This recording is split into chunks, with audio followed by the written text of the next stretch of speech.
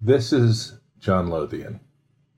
This is the story of open outcry trading, electronic trading, and an imaginary secret organization I created to tell the story of both. This was the first time I used SPET, or the Society for the Promotion of Electronic Trading, to tell a story. Back in the early days of electronic trading, trading was only offered during nighttime hours. The CME would famously name its trading system Post-Market Terminal, or PMT. When that name was first announced at a Swiss-held conference in Bergenstock, there was a huge laugh from the Europeans in attendance. It turns out that PMT in Europe stood for post-menstrual trauma. Needless to say, the name was changed, and today we have Globex. At the Chicago Board of Trade, the first announced electronic trading platform was called Aurora, but it was never launched because there was too much data and not enough bandwidth at the time, sources have told me. Later, the CBOT would join the Globex Alliance with the CME and Matif, and then ditch that after 2 years of operation and much foot-dragging over functionality of the system. The first CBOT unique electronic trading system in operation was Project A local area network system. Later, in 1999, the CBOT would do a deal with the Germans of Deutsche Börse to use their system in what was a technology and a non-compete deal that gave the CBOT a more robust trading platform to fend off the competition. The Cantor Financial Futures Exchange was the first exchange to challenge the CBOT's Treasury complex in 1998, trying to take a page out of Eurex's success with an electronic market versus Life's open outcry markets. The CBOT would respond with side-by-side trading of open outcry and electronic trading and 24-hour electronic trading. The Cantor challenge was derailed by the 9/11 tragedy, but a new challenger emerged for the CBOT in the form of a consortium of its largest bank customers in the form of BrokerTec Futures Exchange. The move in Chicago from open outcry trading to electronic trading was more evolutionary than revolutionary, and for many years open outcry would continue to dominate volumes.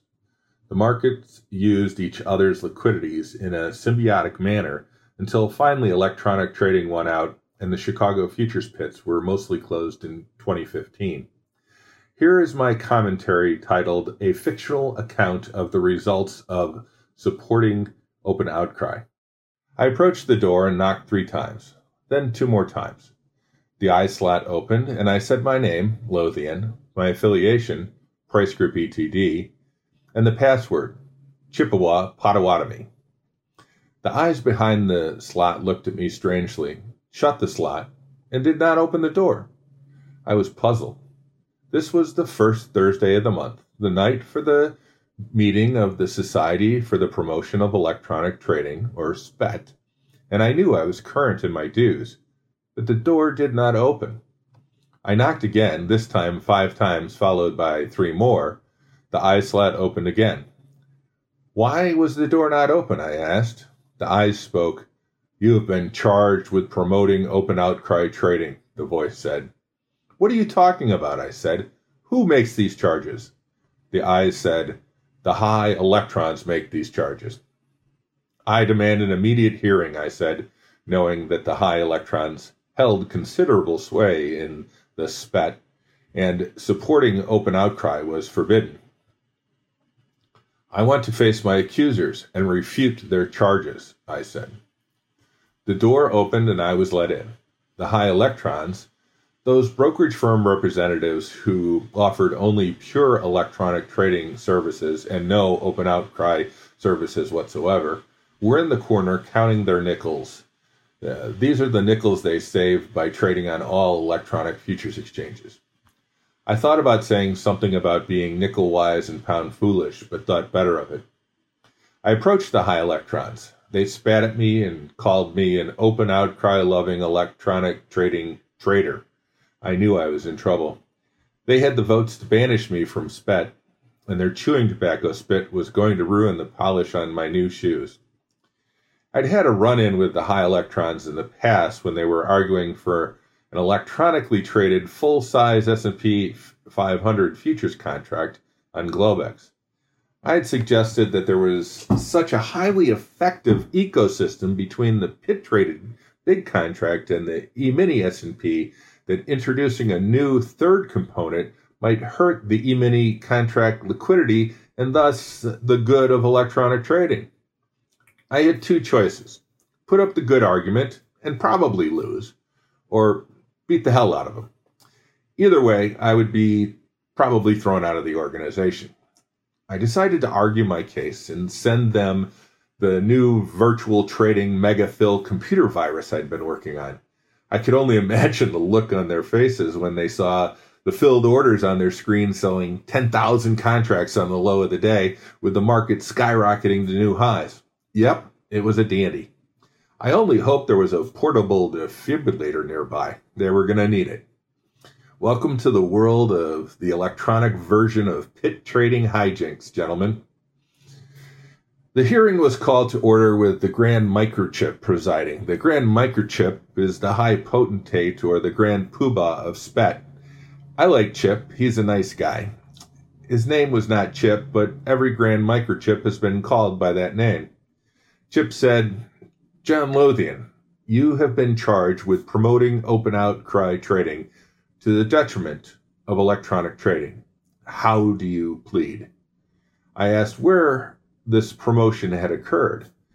I was told that by praising the Chicago Futures Exchanges, the CBOT and the CME, in my newsletter in a rebuttal to a high electron supporting magazine commentary, that I had given aid to the forces of open outcry trading. "What say you?" said Chip. "Guilty as charged," I said, "but I'd like to offer some mitigating evidence before I'm sentenced or expunged from SPET. First, what does an electronic trading exchange look like?" I said. "Would it be like the CME, which sets electronic trading volume and open interest records so often they're embarrassed to issue press releases every day? Or would it be like the CBOT, where they have also been setting electronic trading volume records recently and have introduced a slew of electronically traded contracts in the last 12 months? Which is the electronic exchange, the one where the volume is really on the screen, or the one where the deals are negotiated behind closed doors and then crossed or reported to the screen?"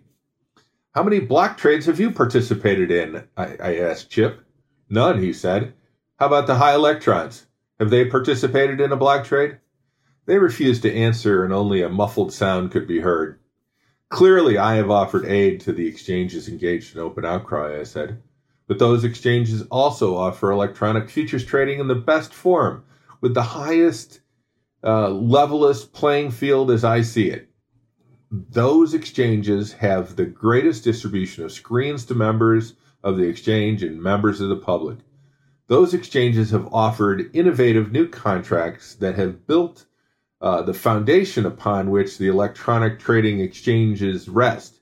Can you name an innovative new product which has come from a purely electronic U.S.-based futures exchange?" I asked. And I was always taught to follow the money.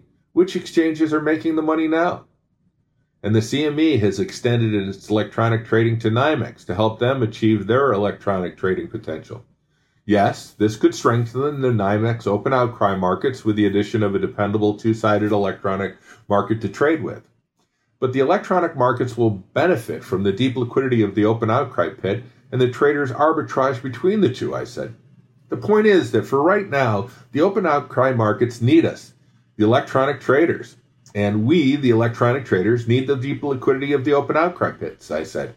So as long as the open outcry markets give us the best electronic markets to trade on, then I'm a friend of the open outcry markets too. Chip said, "You make a compelling case. I find you guilty as charged and sentence you to 1 year of community service of writing your newsletter," he said with a wink. Talk about your cruel and unusual punishment, I thought to myself.